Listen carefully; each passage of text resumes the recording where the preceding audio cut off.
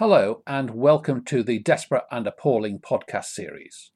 My name is Paul Sloan, and together with my co-author Des McHale, we've written a number of books ranging from lateral thinking puzzles, mathematical lateral thinking puzzles, world's best word puzzles, 1, 2, 3, 4, wacky, witty and wonderful words are some of the books we've written. And in this series of podcasts, we chat about puzzles, situations, words, anything that takes our fancy. So please sit back, enjoy the podcast, and if you like it, come back and listen to some more.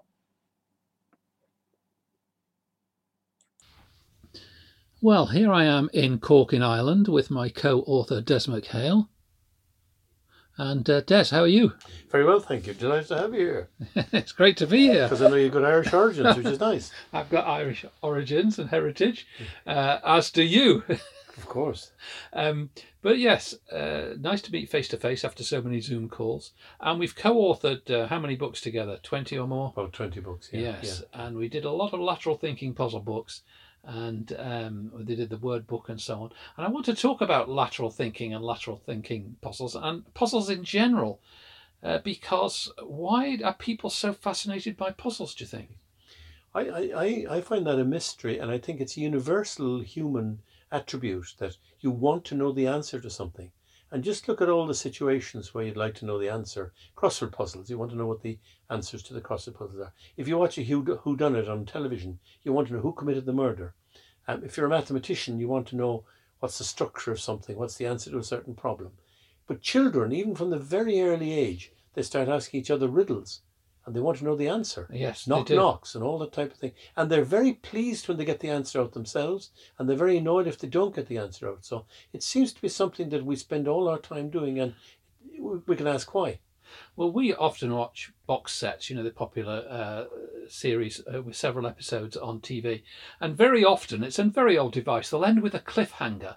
And the end, the hero is dangling from a rope off the edge of a cliff or something, and you want to know what happens. You want to know the resolution, and we want closure in stories. And people love stories, but they don't want to know what the result is, what the end is. They don't want to be left hanging, and it's the same with puzzles. You want to know once you know the answer, you lose interest. That's correct. And you go on to the next thing. But puzzles are really important. So, why then is mathematics not more popular? Because mathematics really is a series of puzzles, isn't it? That's correct. I think the problem is that the puzzles in mathematics are very difficult sometimes, and they require a lot of concentration and they require a lot of time. And we're living in a generation that wants fairly immediate answers. For example, they do it at the end of a series on television, but they also do it when the ad break is coming up. There will be a puzzle there, and they want to make sure that you sit through the ad so that you won't actually miss the solution to the puzzle. Yeah. But it seems to be different. But it also seems to be enjoyable. We get great satisfaction when we see the answer, especially if the answer is unexpected. And the more unexpected it is, the more pleasure we get from it. And I think education could be improved a lot if it were a series of puzzles. Sometimes it is. And with good teachers, they ask a question and they know that the students want to know what the answer is. And then they will wait around for that answer and they get certain satisfaction. They would also remember it much better if they thought about it themselves. And I think that's good education. But bad education is just dulling people out facts and various things like that. If there's a problem, it seems to catch the imagination of the student involved. And I feel we could use it an awful lot more. And advertisers do it, of course, as well, because, they want you to know what the outcome of a certain thing is. So, but why?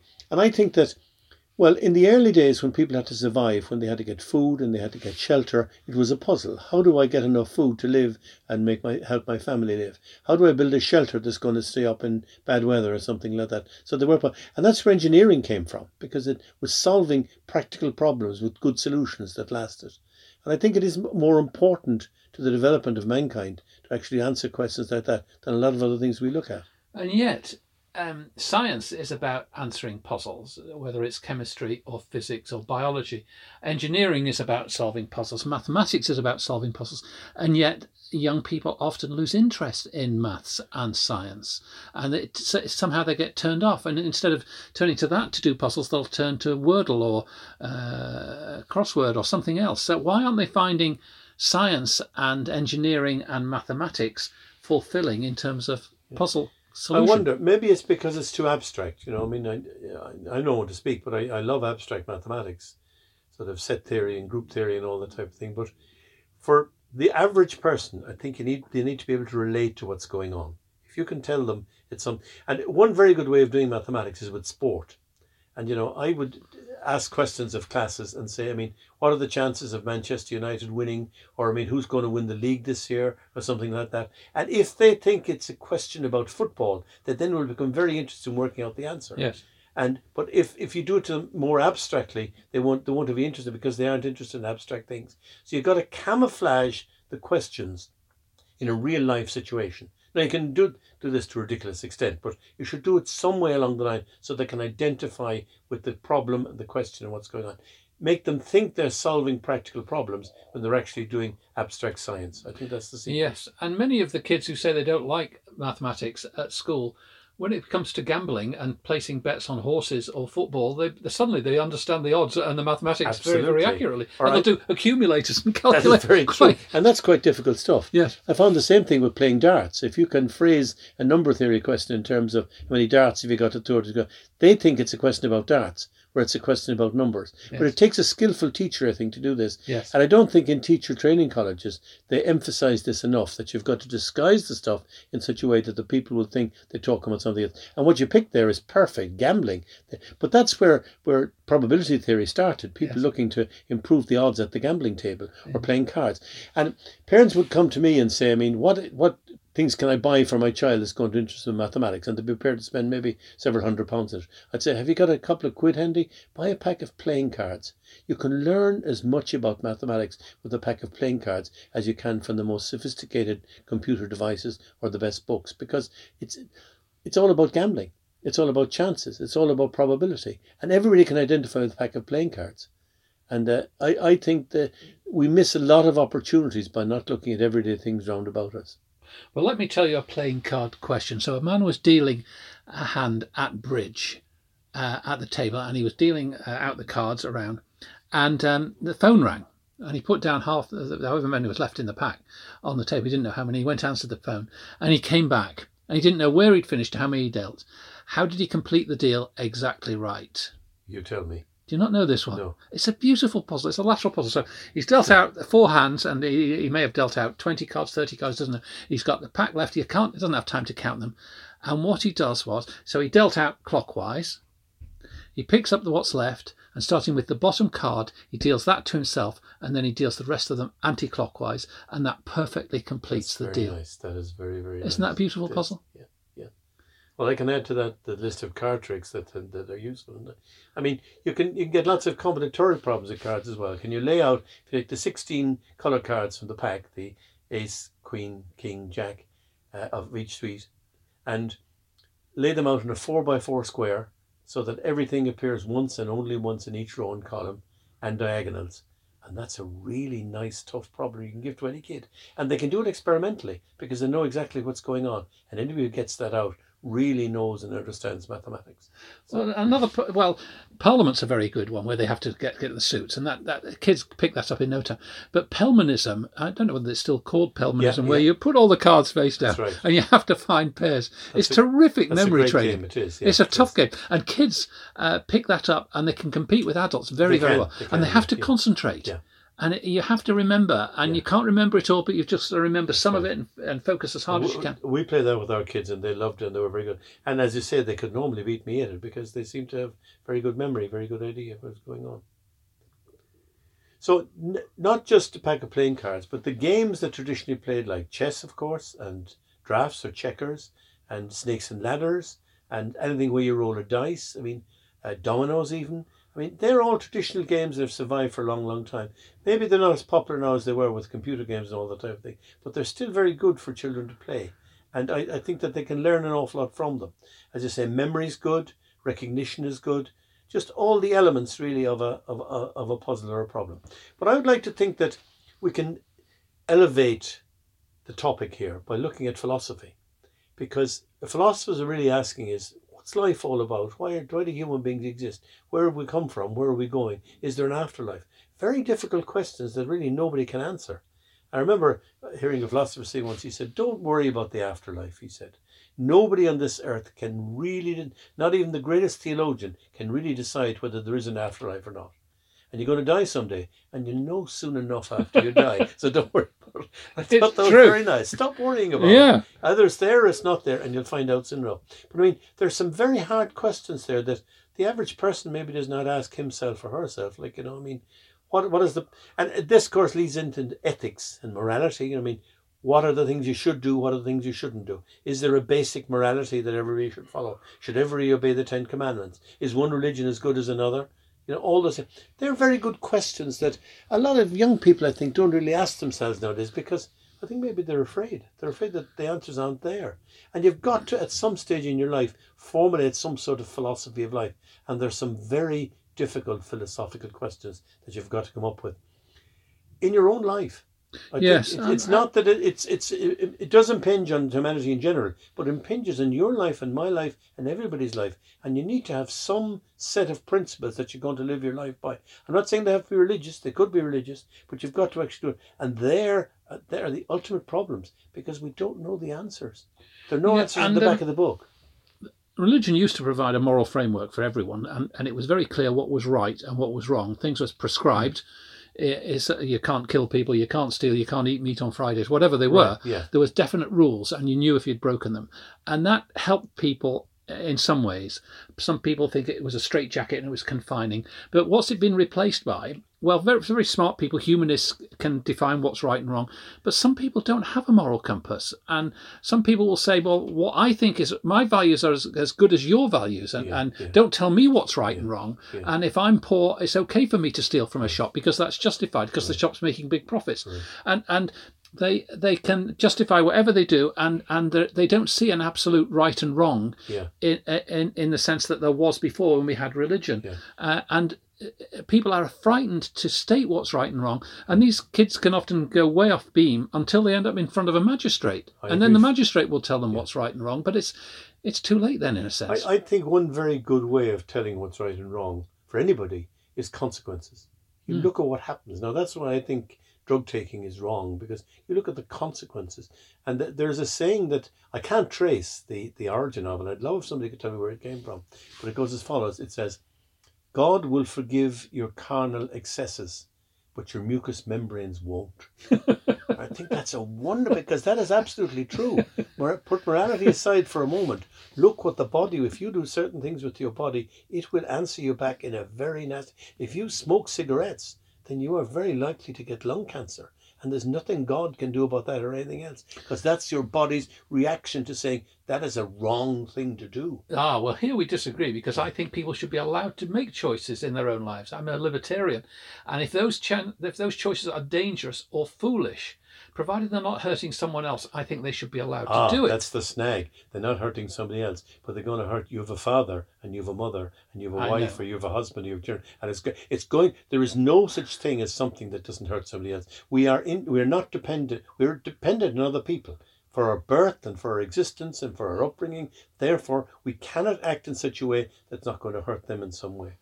Well, that's a fine philosophy, but I think you're on very supercilious ground there, even patronising to say you should do nothing that ever offends anyone else, because if you do that, you're not going to take any risks. Right, you're not going to do anything. You should try hard not to. You should try hard. You should be. I think manners and politeness are valuable, and they're old-fashioned things which have gone out of fashion in many respects. But nonetheless, I think if you want to climb a mountain, you should be allowed to do so. Even if there's a risk you're going to fall off the mountain, break your leg, and have the ambulance service come out and rescue you. That's right. One of the mountain rescue people, they will risk their lives to yes, they will. You, but I think they should be allowed to do that. Well, I'm glad we disagree on something. It's very dull if we don't agree. But this is very fundamental to the way I think that you are very much part of humanity. You're very much part of society. Everything you do affects other people, and therefore you've got to be very careful what you do. Yes. And you certainly take no risks by doing that. Maybe you should have I don't believe that liberty is such a marvellous and wonderful thing. I mean, I'm free to do a lot of things that I don't do and don't want to do. And I think I would nearly apply that to other people. I don't think they should be free to do them if here's a topic that impinges on this, and that's the notion of evil. do you believe that evil exists in the world? I don't think you're an evil person. I don't actually think I'm an evil person myself. But I think there are evil people. There are, definitely. Yeah. And we see examples of it every day. And we read about it in the newspapers and we see it on the news. And people make choices. And as you say, choices have consequences. Yeah. And they can have consequences for you and consequences for others. But people should be responsible and answerable for their own choices. Yeah. But we shouldn't, I believe, live in a nanny state which prescribes anything which is out of line, anything which is contrary to... Well, here's an example. Let me give you. My belief is that I worked for many, many years in the anti-smoking movement, and I saw what smoking did to people. I believe that cigarette smoking should be banned, full stop. And some countries are doing this. New Zealand is trying to bring in legislation where you actually ban cigarettes, push them underground. The people will still try and smoke. But would you believe in doing that? No. I think you should save a lot of lives. It would save a lot of lives, but in Britain, 200 people a year die swimming in the sea or on boating accidents. Yeah. And if we banned swimming in the sea, we'd save 200 lives. Yeah. Should we ban swimming in the sea? Of course not. Yeah. People should be free to I swim in wouldn't the say sea. Of course not. I wouldn't swim in the sea because I can't swim. I don't want to get drowned. But would you ban it? Would you say to other people, I'm a keen swimmer, I love to swim in the sea. Every time I go in the sea, there's a slight risk. Yeah. Yes. Yeah. By the way, did you know that if you go swimming with another person, it reduces your chances of being eaten by a shark by 50%? Very good. I like that. It's true. It's just being smart. I'd love you to be serious just for a moment, but that's good. That's good. That's the best time to throw a joke into a conversation when people think you're being serious. And, say it in a serious tone of voice. I agree with you fully, yeah. So let's get back to puzzles. We've written all of these books of puzzles. Well, I mean, we both agree that the most enjoyable type of puzzles are lateral thinking puzzles because anybody can do them and they've got quirky little twists in there that you, yes. And if you do a good lateral thinking puzzle with somebody, they love the solution. I remember doing one of the most famous lateral thinking puzzles with a group of teachers one night.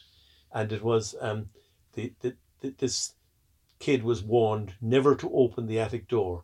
The basement door, or he would see things that he shouldn't see. So one night when his parents were gone out, he opened the basement door. What did he see? I know, and that's one of my favourites. It's a wonderful lateral thinking puzzle. And what it does is it exposes, when you hear the answer, it's typically a shock.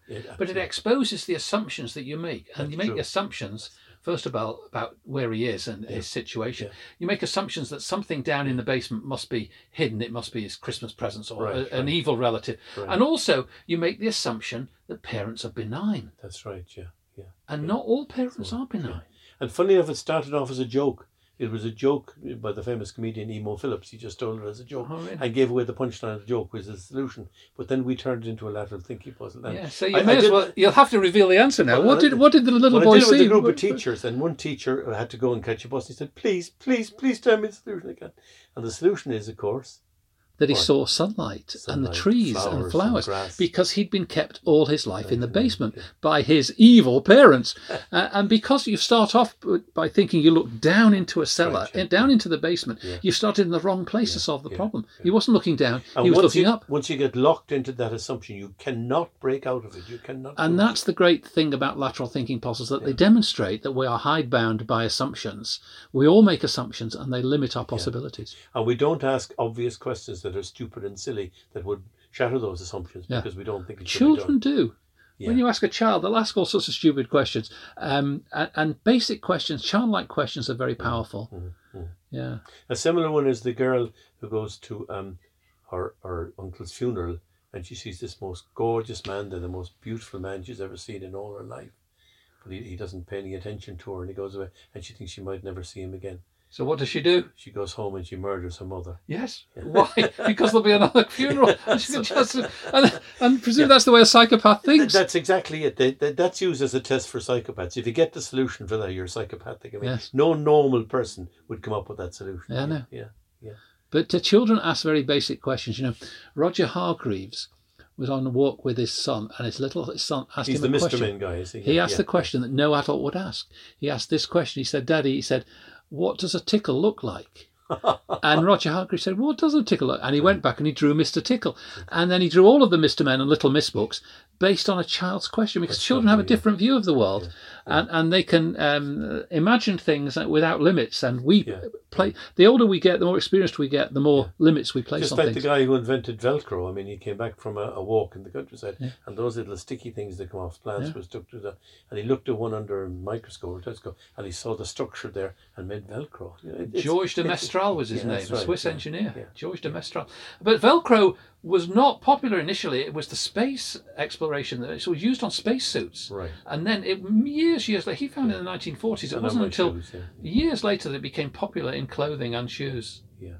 So very often inventions, great innovations, great pieces of thinking, if they're ahead of their time, the inventor doesn't get much reward. So life is a great puzzle. We're surrounded by puzzles. We won't solve many of them. We've solved some of them. We solve enough to get by.